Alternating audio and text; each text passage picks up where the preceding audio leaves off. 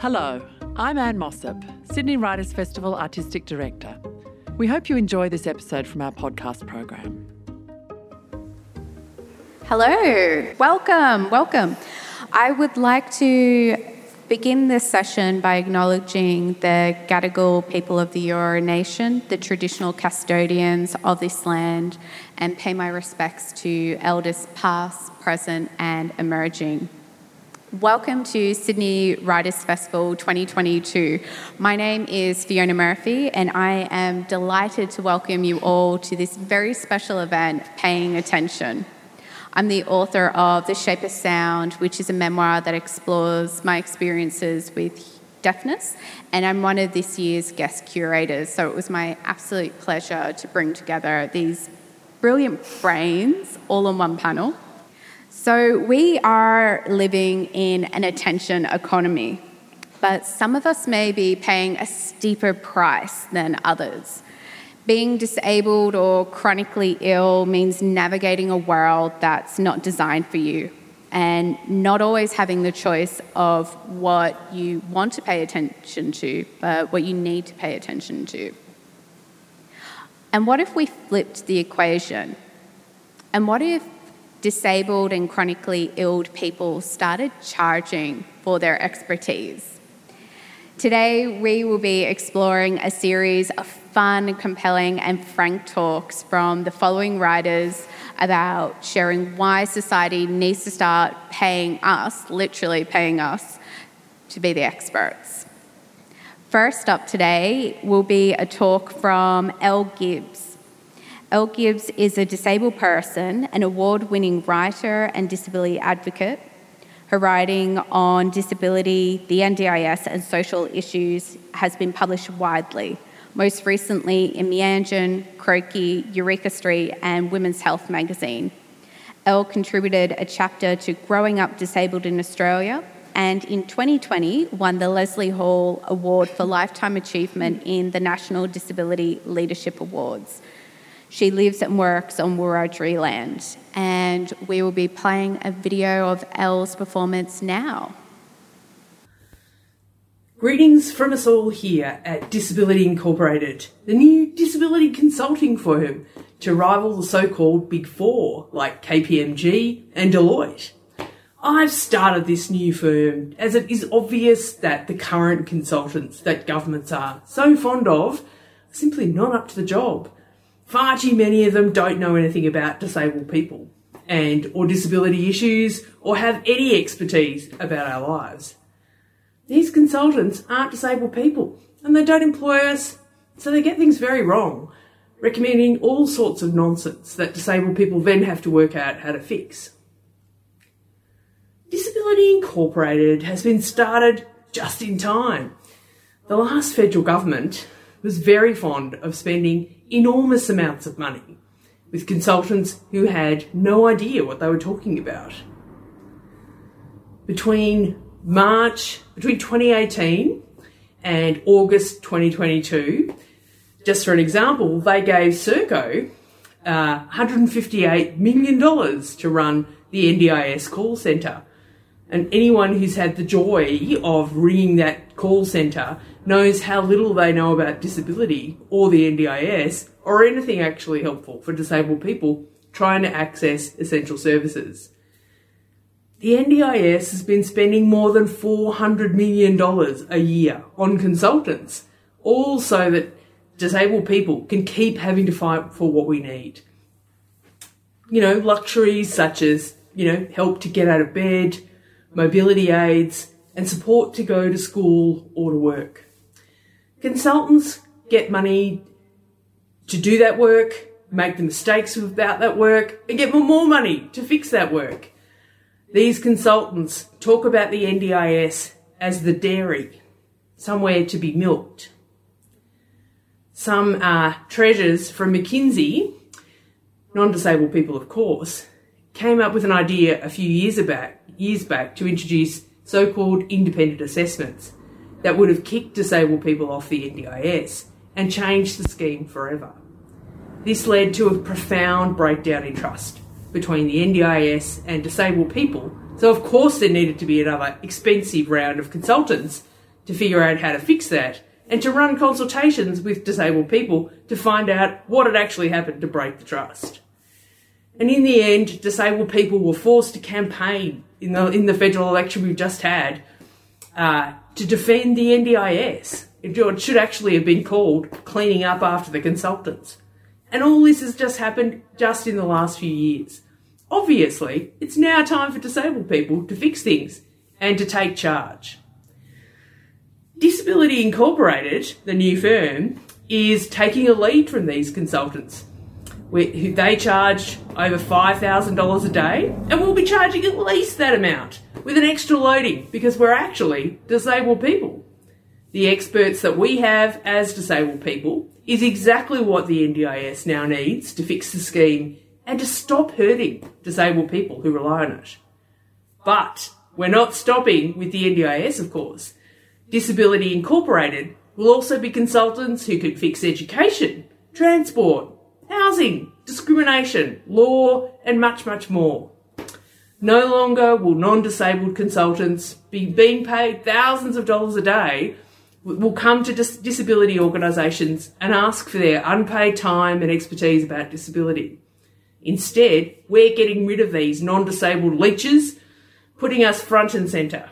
After all, nothing about us without us is more than a slogan on a t-shirt. Gone are the days when disabled people will settle for tiny amounts of government funding, which is expected to stretch further and further until disabled people break. No longer will we settle for getting peanuts while non-disabled people are getting the entire nut farm and factory. Now, in the era of Disability Incorporated, disabled people get the contracts and do a hell of a lot better job. Being disabled isn't nice to have when it comes to delivering expertise and services for disabled people. It's essential. Disabled people know what it is like to live in a world that isn't designed for us. We are expert problem solvers, expert innovators, because we have to be. And we're damn good at getting shit done. More than this, we believe that non-disabled people should be ineligible for all government contracts that are about disabled people. They're simply not up for the job. Instead, pay disabled people what we are worth for our time, our expertise, and our knowledge. So that'll be $5,000 a day, thanks. And I'll send you the invoice right after this. Put your hands together for the very convincing Elle Gibbs. And I don't know if anyone else wants to get in on that, but Disability Incorporated sounds fantastic. Oh my goodness. Up next is me and my pitch for why we should get paid the big bucks as disabled and chronically ill people. And I do apologise for the sales pitch. Elle did it in such a great way. I'm just going to do it in a very cheesy, you've got extra steak knives way. Do you want to live for longer? Yes. Do you want to live for longer? Do you want to wake up feeling refreshed? Anyone? Do you want to float through your days with an unclenched jaw? Do you want to harness the kind of energy and sustained focus that once felt effortless? Anyone? The world has a noise problem, and deaf people are the only ones who can solve it. I'm not just talking about flight paths and freeway traffic. No. The problem is much more insidious and widespread than that. You see, regardless of the volume, even relatively mild and soft ambient noises can have an impact on your health. Our bodies recoil, react, clench, stir, fret, and even become depressed by unwanted noise. Hire deaf people to fix the problem, not because we're experienced in silence, but we're experts in sound. Deaf people know that noise is more than just unwanted sounds. There can be countless factors that tip a person from a state of ambivalence to absolute irritation. That tipping point of when sounds shift from being harmless to harmful. But lucky for everyone, deaf people have created an entire branch of architecture geared towards solving the problem. Let me introduce you to deaf space design. Formally codified in 2005 at Gallaudet University in Washington, D.C., deaf space design encompasses over 150 architectural patterns that create spaces that feel welcoming, safe, and improve the ease of communication for everyone, regardless of if you're deaf or not. Deaf space design is more than just acoustics. It's about how you feel and move within an environment. The patterns explore concepts of proximity, visually quiet backgrounds, the flow of communication, one's sensory reach, refraction, reflection, static, moving shadows. How can all of this help turn down the noise? Well, let me just flex some deaf experience because I'm an expert. For instance, in deaf space design, there's a beautiful pattern named layers of light, and it recommends that diffuse light, like that of, quote, a flat, cloudy sky, is ideal for seeing sign language. On a practical level, this can be achieved by installing windows and skylights positioned at a variety of light intensities to wash building surfaces with light, resulting in a calm, glowing space. Simply put, good lighting often prompts ease of conversation. And who doesn't want to hang out in a space that we can express ourselves that is calm and glowing? Deaf space design considers all your sensory needs. How we have traditionally designed our buildings demand us to stay on guard and even alert. For example, there's a pattern called soft intersections, which advises of the hazards of sharp corners. By extending a person's line of sight via curving walls and opaque glass incorporated into corners, you too can stride forth confident you're not going to collide with another person just around the corner. Deaf people are experts in sound. Hire us to solve your noise problem. Your life depends on it. Thank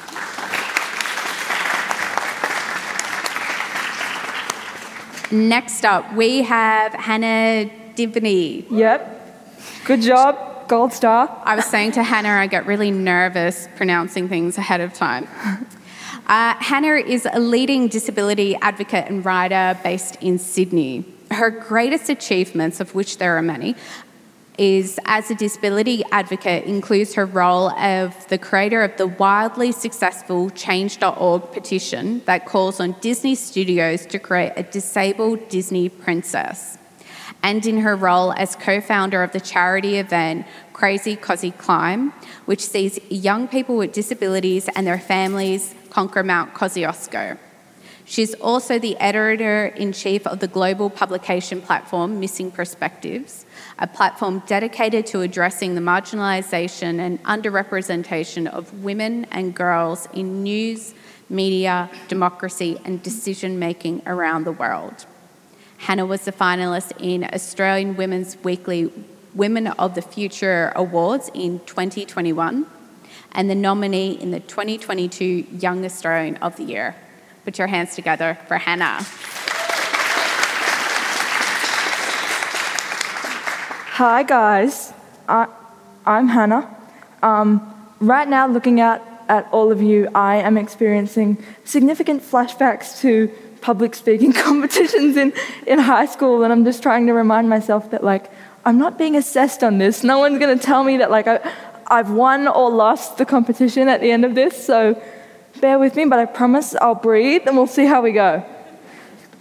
So I can't quite believe I'm here on the Sydney Writers' Festival stage, being considered not only a writer, but an expert, no less, as though I'm going to have some important words of really wise wisdom to impart to you in the 5 minutes that I have, when in truth, I really just think of myself as a girl who happened to be born 3 months too early and has CP to show for it, who was once told she would never talk and now never shuts up, as my parents can attest, and also the girl who from the age of 4 has known that words were her superpower.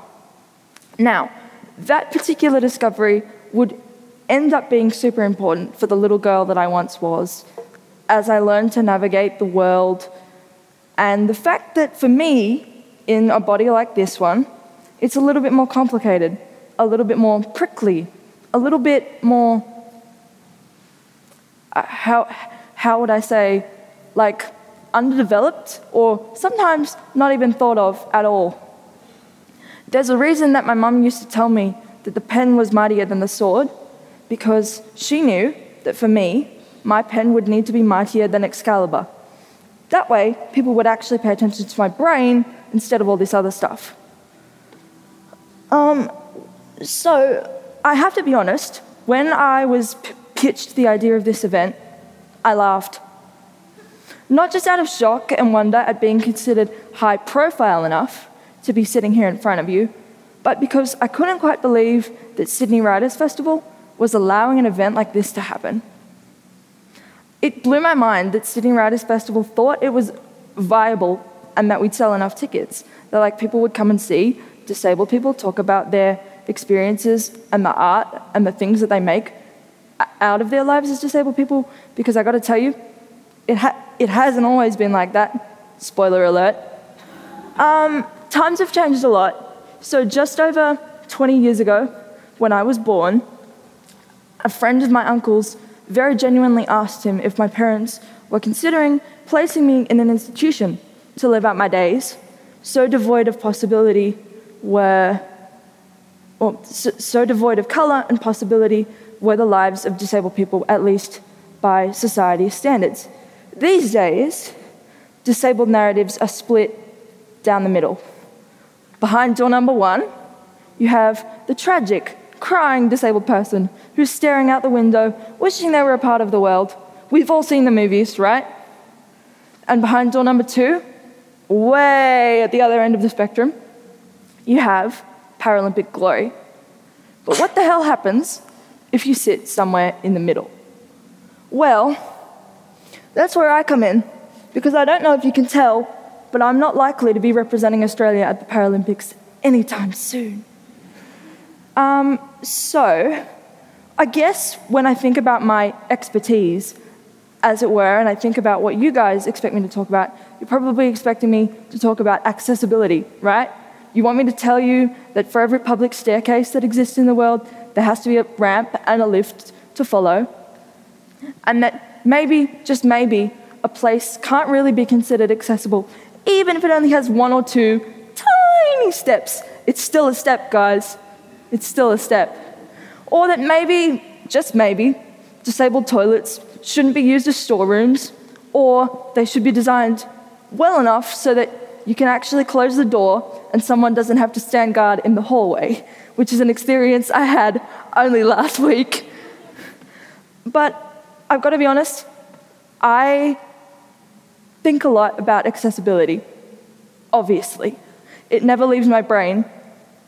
Often I joke that one of my long-term, far away in the future plans is running mobility aid classes for my friends and family as they age, teaching them how to use wheelchairs and walkers that I already have decades of experience using, even though I'm only in my early 20s. Just a quick side note, do you know how strange it is to be essentially, in some ways, at the same spot as your grandparents, some 70 years too early? It really messes up your brain. But beyond that, I think about taking accessibility consultancy to the entertainment industry, an industry that some might say disabled people are latecomers to. And I think basically disabled people have to be given space to make bold entrances into books, television, movies and films, as creators, as fans, and as professionals. But beyond the fact that I could run an accessibility consultancy business and write a thesis on why representation is so important, especially when it's done by disabled people for disabled people, there are a few other areas of expertise I have that I wanted to share with you. One of them is that I'm an expert at making people uncomfortable. It's probably because I don't fit in the too narrow box that they've expected and accepted that I should probably live in. Generally, if somebody gives me a box, I tend to, pretend I don't see it or something, just like tunnel vision to where I'm going. One of my favorite challenges in life is figuring out how to get into a place or a party that I'm not invited to. Not literally parties, but how many disabled people do you see out in the world doing things? I've had the experience where I've been at a train station before, and I'll be catching the train to uni, and people will say, "Oh my God, there's so many of you out today." And it's like, yeah, sorry, we didn't coordinate between all disabled people everywhere that only 4 of us would come out on Monday, 3 of us on Tuesday, 2 of us on Wednesday. We are actually allowed to have full lives. It's shocking, I know, but surprise. So the other thing I wanted to tell you about is that basically I told you before that words are my superpower.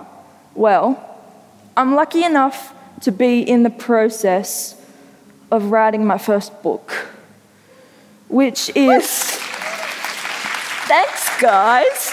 I hope that means you'll all buy a copy one day, eventually, when it's out. My agent is sitting there in the front row laughing at me going, "Ha-ha, free promo." But basically, it will be a collection of personal essays about all of this stuff, about pop culture, about what it's like to grow up when the world feels like it's collapsing in the middle of so many crises. Because, it's a little bit of an interesting time that we're living in right now, although between last night and today, that time might have got a little bit better. Who knows? But I don't know, maybe I'll see you all here next year to come and talk about it. Basically, I'm a couple of weeks away from taking the first extract of that book to a publisher's auction, which is terrifying. But basically, it's where people in the know will decide if the straw I spin is good enough to be turned into gold and given a place on your bookshelves. Now, before I finish up, there is one more thing that I think I have an area of expertise in that I wanted to share with you. And that is that I see people.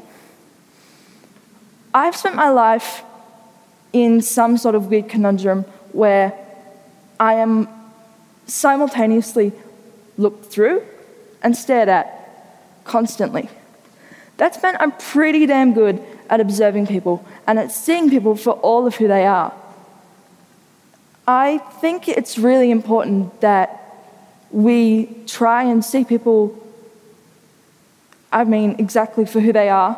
And I know that that can be difficult, but I'm guessing that all of you are here because A, you somewhat have that power already, or B, you want to learn how. And the first step might sound kind of obvious, guys, but you just need to open your eyes. Look at me. Think about what happened when you walked in this room and first saw me on this stage. Has what you thought of me changed since I started talking to you? Sometimes it does. For the people who know me, they'll be like, "No, Hannah, you're still the same annoying person you were 5 minutes ago."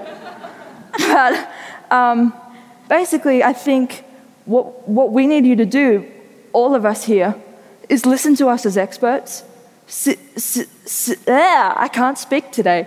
This is not good. This was my one job, speaking. I promise I actually can coherently speak most of the time. I think what I'm trying to say, if I can ever get the words out, is that the 4 of us, especially, want you to see us as experts. We want you to listen to us. And then we want you to take everything you learned here today, go home to the people you know who maybe don't see, and tell them where to find us. Thank you. Put your hands together.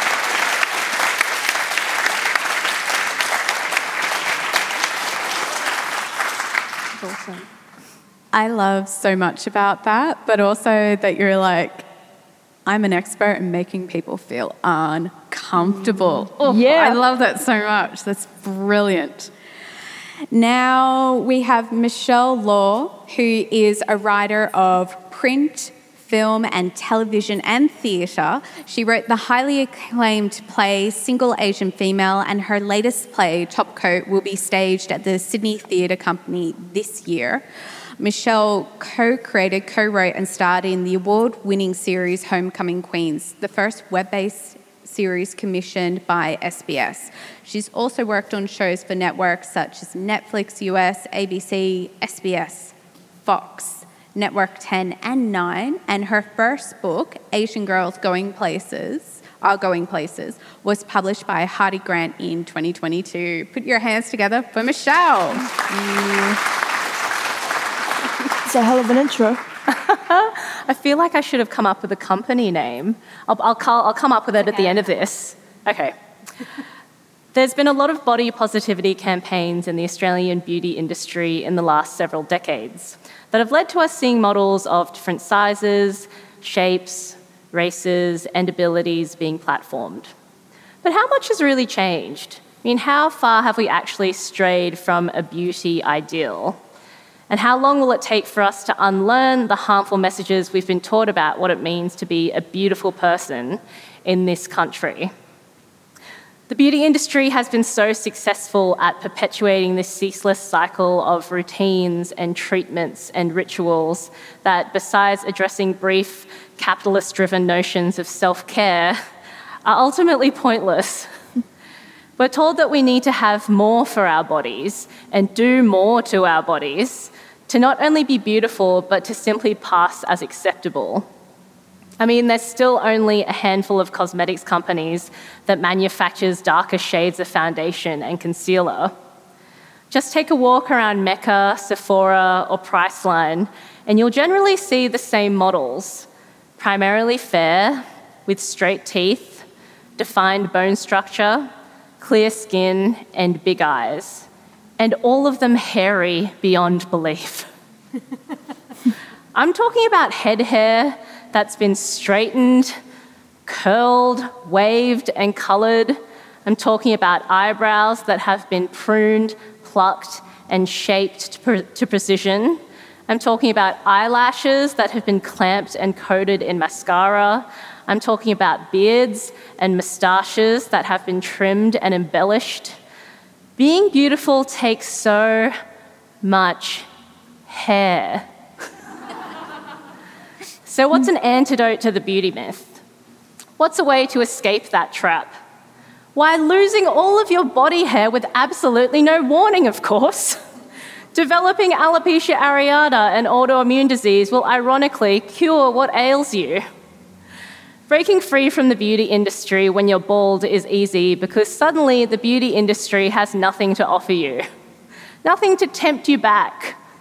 Forget expensive trips to the hairdresser, abandon all eyebrow gels and tweezers, and drop mascara from your shopping list because your eyelids are too swollen from a bombardment of misdirected T cells. Bald people should be the ones running the beauty industry because you can trust us. We can't lie, even when we're wearing disguises. I mean, all it takes is a strong gust of wind to knock a wig or a toupee clean off. The following would be our first decrees. Hair salons can stay because hair and wig styling can be a form of visual art. Makeup can stay too, but only for fun and dress-ups. Even beauty counters at Myer and David Jones can stay as long as all the advertisements have been shot by regular people who aren't great at using camera phones.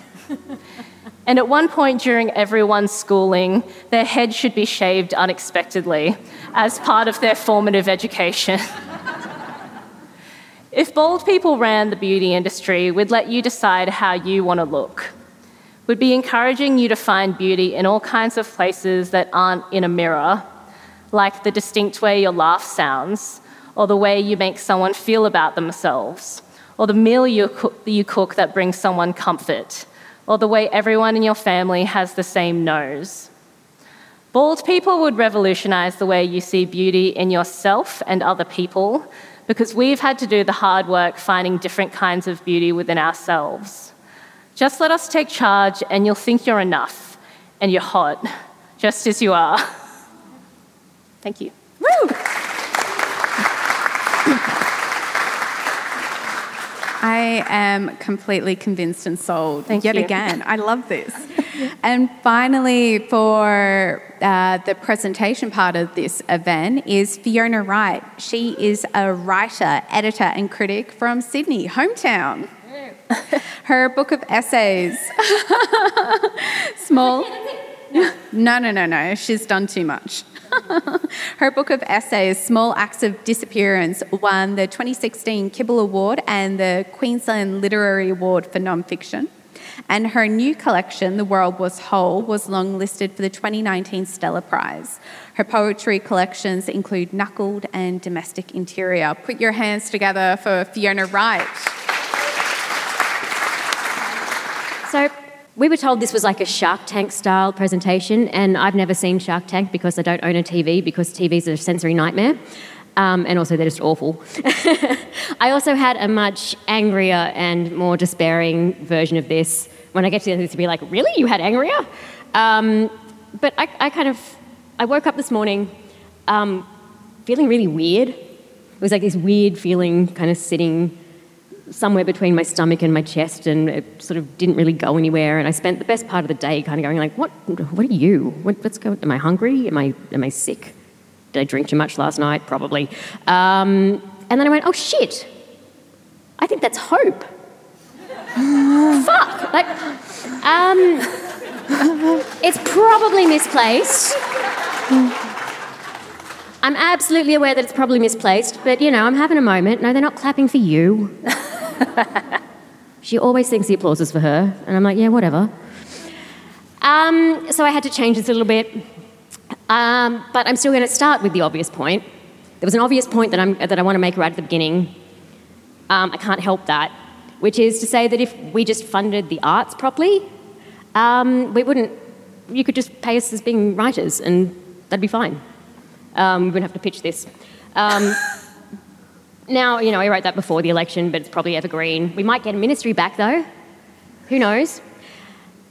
And I kind of had to put that point out there first. I can't help doing that sort of thing because one of my great areas of expertise is just walking into a room and going, oh, look, an elephant, how cool, before I've got a chance to notice that nobody else is, we're studiously avoiding said elephant, and just kind of shrinks back into the corner. I used to joke about that all the time. And I'd say if I could monetize that somehow, well, the avocado toast would be on me. Or I'd say something like, if any of you ever needs a wing woman, I'm your girl. I'm not talking about the kind of wing womaning where you do that sort of, I'm going to cast you in a flattering light by doing that kind of judge me by the company I keep kind of thing. It's more that with me standing by your side, with my very weird, super awkward, saying all of the wrong things at the wrong time, but with the very best of intentions, mega vibe. And I'm a redhead, for shit's sake. You're going to look like charisma incarnate, as elegant as a swan. Comparison's great like that. And I joke, it's like being that one person at the wedding who gets so absolutely ridiculously sloppily white girl drunk that everybody else can get away with just being very, very drunk. Which is not to say that I will also happily fill that role for you. Love it.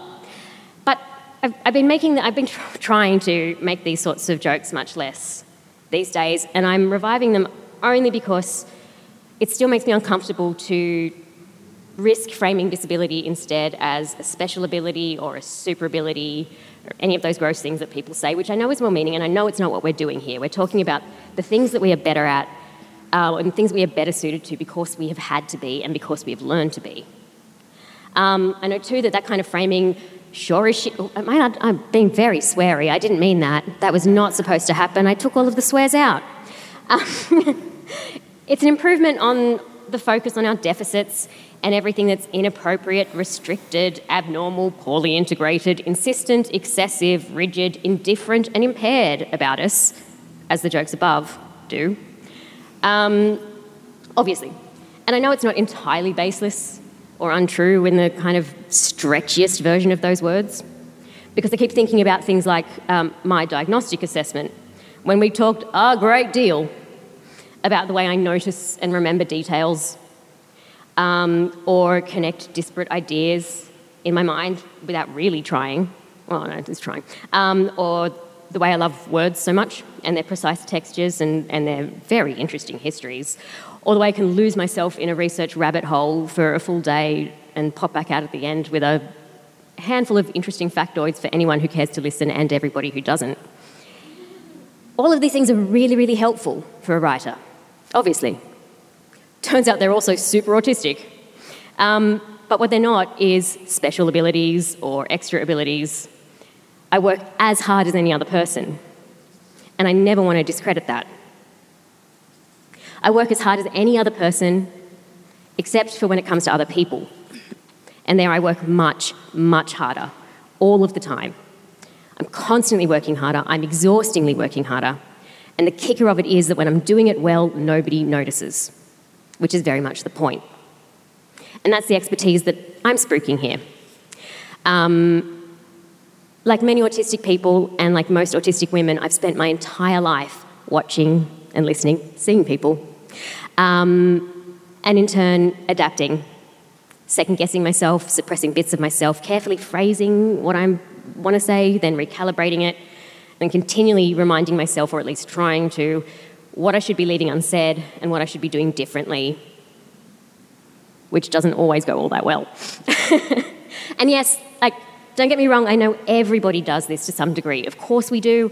Otherwise, none of us would have bothered to put on pants before we walked out the door. And thank you for that, by the way. From this angle, it would have been very bad. But I'm going to hazard a guess that the neurotypical do not do it to this degree, and they do not do it with this frequency. When I say constantly, of course I mean it literally. I'm autistic. But we're taught to think about accessibility and accommodation of those reasonable adjustments and those adaptations as things that are given to us. They're given to disabled people by wider society. And that the effort of this comes from everybody, comes from your side and not from ours. That adjustments are things that the world does kindly to help us get by a little more easily. When I spend and have spent so much of my life finding all the little things I can do to make sure you're not uncomfortable and you're not confronted and you don't have to try and behave differently and hide your face when I say the dumb thing. It's for you that I'm always trying not to say and do the wrong thing, and it's because of you that I tried myself for mentioning those elephants. When guys, it's an elephant and you're missing it. But sometimes I think that what this really all comes down to is empathy. Just empathy, I wrote, but it's a dumb thing to write. That this expertise is in always considering and always looking for exactly what it is that another person might be thinking and feeling, and what it is that might make them comfortable, what they might need. But of course, medicine's going to tell you that autistic people don't have the capacity for empathy. Autistic people are going to tell you that we do, and a lot of people term this the problem of double empathy. It's kind of gaining more and more currency as a phrase within the autistic community. But I sort of think more like directional or bidirectional or reciprocal empathy might be a better fit. Because the idea is that our empathy just doesn't look like neurotypical empathy. And when neurotypical empathy is faced with this, it hasn't been able to extend itself far enough to recognise ours as existing at all. And so we've been doing all of this adapting, all of the time. And if it's my expertise you're looking for, well, I guess what I'm asking you to do is recognise it. And that's the not cranky version. Yeah. I feel like my brain has expanded in the last 40 minutes from the idea of disabled people being given positions of power with the NDIS. Imagine that, being us, being in decision-making positions with government. With the people you're supposed to serve. Amazing, as well as the idea of everything that you said, Hannah, about having space at the Sydney Writers' Festival, and the first thought that came into your mind of being like, holy shit, we're allowed to do this? Incredible. And Michelle, about the beauty industry needing to completely change, but also still embrace makeup for fun. So not ripping it down, but recreating the whole thing.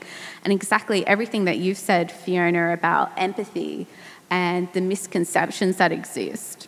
Each of you are absolutely killing it in your fields of choice, or multiple fields. Hannah, you had this idea for the Crazy Cozzy Climb, and it's raised well over $1.9 million, and your petition... That's so weird. Give her a big round of applause. That's so weird. Like, I actually didn't know it had raised that much money until you just said that then, so my brain is like just buffering a little, trying to like comprehend that amount of, I guess, impact. Huge amount of money. And your petition, when I last looked, for Create a Disney Princess with Disabilities, has just over 60,000 signatures. Again, incredible. I don't know how that happened. Michelle, your play, Single Asian Female, performed to sell-out audiences in Brisbane, Sydney, Melbourne. Your writing has appeared in well over a dozen anthologies, as well as magazines and journals, killing it. Fiona, your poetry and non-fiction has won countless awards, as well as been long and shortlisted for so many prizes. I'm going to put a few questions to the three of you. When is attention beneficial? When is it taxing? And have audiences been paying attention to what you hoped they would pay attention to? I might start with you, Hannah. Of course you're going to. Who else would you start with? Definitely the person whose brain is going, how do I answer that question? But I think for me, the most valuable forms of attention are when... It sounds strange, but I get to control the attention, because there's a lot of taxing attention that comes to me that I don't get to control. So pretty much every time I'm out and about, someone will stare at me. I've been on the planet for nearly 23 years and it's still happening. I'm like, what, have you never seen a disabled person before? Like, let's go, guys, this isn't the zoo. Keep it moving. But I think that sort of stuff is taxing, and also the kind of under-expectation of what I'm capable of. Like, people will assume that I'm not kind of out there doing as much as I am, or that I have the same sort of ambitions, dreams, wants, desires, all of those things. In terms of like all of the advocacy stuff that I'm doing, that attention has been really helpful, and for that I have to thank like social media. I know that there are so many ways in which social media can be awful and evil and a horrible cesspit of doom, but there are multiple ways, at least for me, in which it can be really, really empowering, really important, and where I can get the attention of people who probably wouldn't give me a second glance if I walked past them. I think in terms of people paying attention, we're getting a lot better at listening to disabled people. I mean, the fact that this event exists is proof of that, because let's face it, even 5 years ago, we probably all wouldn't have been on this stage. And I think there are a number of people who we can thank for that particular kind of increased visibility. But I think what people have to start paying attention to now is the idea that disabled people are allowed to be ordinary.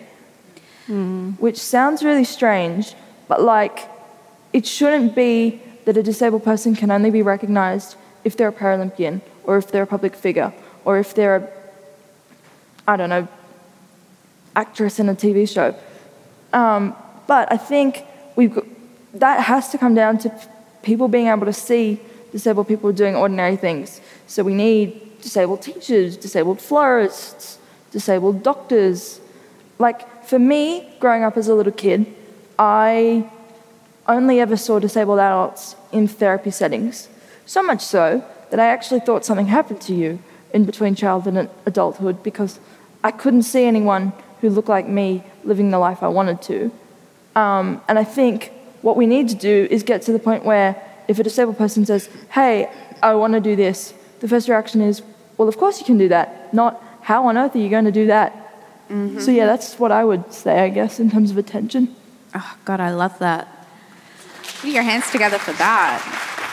Celebrating the ordinary. And Michelle. Sorry, Fee, what were the 3 elements to the question? There were so many benefits. elements. So, I wrote attention, beneficial taxing audiences. Incredible. I might rephrase that. So across your illustrious career, when has the attention been beneficial? When has it been taxing? And have audiences paid attention to the things you hoped they would pay attention to?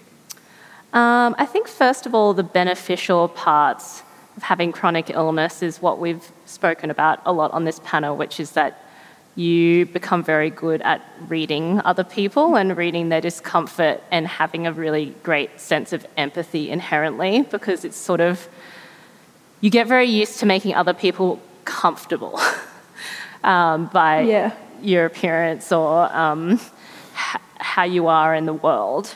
So I think as an artist, that is really beneficial because you're able to delve into like human psyche quite naturally, because you're like, well, what would this character be feeling at this time? I think the taxing parts of it are the everyday.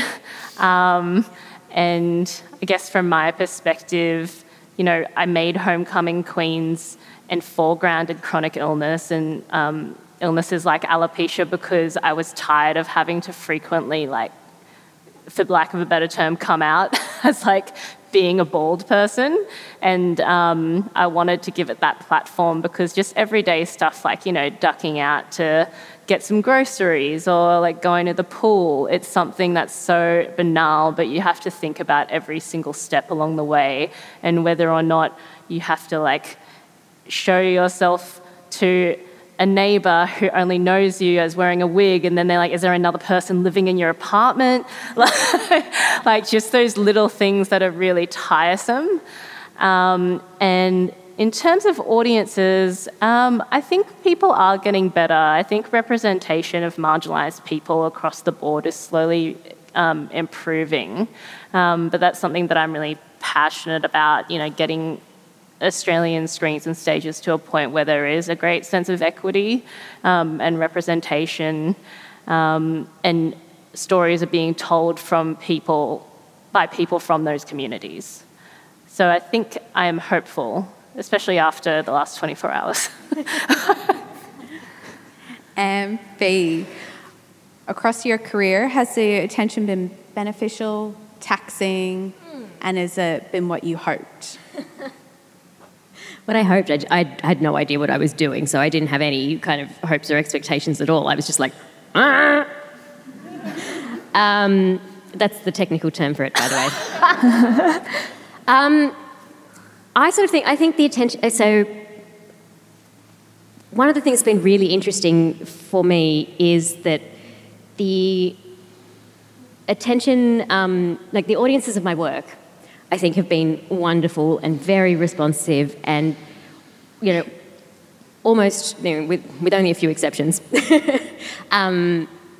understand what I'm trying to do and what I'm trying to say and have responded to that in ways that I honestly, genuinely didn't know what I was doing. I just had this sense that the information that I had gathered from popular culture wasn't right, and because it wasn't right, I'd been able to misrecognise myself for such a long time, and wanted to kind of go like, actually, it's not like that. It's a bit more like this. So just FYI, if anyone out there is like little Fiona, you might want to like, you know, do that sort of a thing. And that's always been really rewarding and very heartening and just an unbelievable treat. You know, it's beyond anything I could have imagined had I allowed myself to. The flip side is that I got used to being treated like a human, which I say flippantly, but it was only shortly after, it was sort of in between my two books that I started working with the assistance dog here, and thereby you render yourself visibly disabled, sort of, because people are always like, "Oh, is she in training?" Or and you know, and then I say, "No, she's fully trained." It's like, "Oh, who's she trained for?" And then I'm like, "Yeah, me." And they go, "Oh." And sometimes I'll be like, "Oh, why?"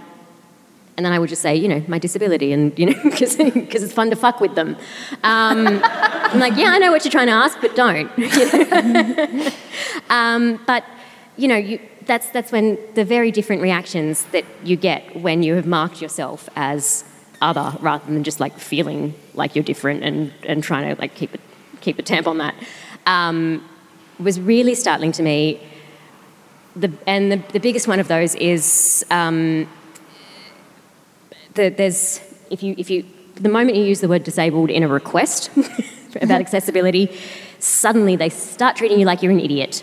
Because you must, well, you know, start treating you like you don't, like you're not a competent adult and can't possibly be asking for something that's actually quite reasonable, but you must be, you know, talking some sort of rubbish. And it flips like that, and you cannot get it back. And suddenly the very reasonable thing that you're asking for is the request of, you know, the mad woman in the attic, and there's nothing you can do about it. And that has been really startling and interesting to learn. And I don't really know what we do about that. You know, I mentioned in there that sort of this is stuff that I used to do and try not to do anymore, which is always a process, and you always mess it up and have to kind of keep negotiating that. But a big surprise for me was when you know, there's a huge gap in what we know about autism in men and in women, and also that it makes no sense to talk about gender in those terms with this condition, because so many autistic people are non-binary, because they go, "That system's dumb, guys. It's a dumb system. Seriously, we're good at that." So, you know, the average age of diagnosis for a woman is 36, and for a man or boy is like 6. So, yeah, exactly. And for a non-binary person, we just don't know, because there's no data. So, you know, so I was bang on 36 when I found out about this recently, and had kind of been thinking about things very differently until then. And what that gave me was a framework, because, you know, diagnosis is all made up and it's all bullshit, yes, but it gave me a framework to reconsider so much of what had happened to me across my life, and so much of who I was, in a way that took all of the blame away, which should never have been there in the first place, by the way, but, you know, the world is the world. And I was like, oh, I can't do these things because of my brain, not because of some failing in me, and that's a really wonderful thing, that kind of lets you do the world completely differently. So that was a nice surprise. Good surprises. Oh, hang on, I don't need to pass it on. Everyone else has... You're just too generous. Yeah. Any other surprises, Hannah or Michelle? Goodness gracious, what's a good surprise? It's probably been a good surprise, like, across the pandemic,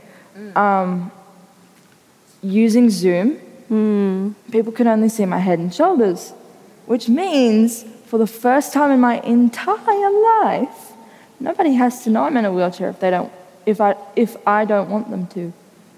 Which means that my personality, my brain, my sense of humour, or lack thereof, sometimes, is what's making those first impressions, which hasn't happened since I was a tiny little kid who had to kind of tell people, "Oh yeah, no, I'm not just sitting down because I'm tired. I'm sitting down because if I tried to stand up, I would beat the record for the world's fastest face plant." But I think for me, having to figure out when to disclose my disability, or sometimes, in some cases, deciding not to at all, was a really interesting experiment for me. And also something that has been a nice surprise is recently I've come into the company of some people who don't make my disability a big deal, which is very refreshing indeed. And they see me as a full and whole person, which doesn't happen all that often, unfortunately. There's still a number of people that I meet with where you can literally see their brain have to recalibrate for a minute when they take in the wheelchair, and they're like, oh, right, okay. Most of them are pretty good at hiding it, but you learn to catch the signals of a human brain buffering when you've had so many years' experience. But I think, those would be my good surprises, is that sometimes there are people who I don't actually have to work as hard with. Amazing. And not to put you on the spot, Michelle. I think a good surprise was meeting other people who are chronically ill in the arts, because you could probably count them on one hand, right? So people who have had similar life experiences to you, because a lot of the time when you have a health condition, people tend to lump you all into this monolithic category that you all know each other and you're into the same things, or you are you're not interested in the arts, or that's just your identity.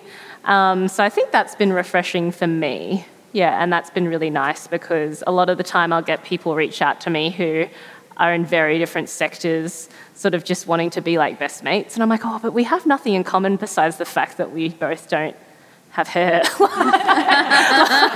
So not quite sure what you're looking for, but then I'll meet, other people who are photographers and writers and stuff like that. So that's really cool.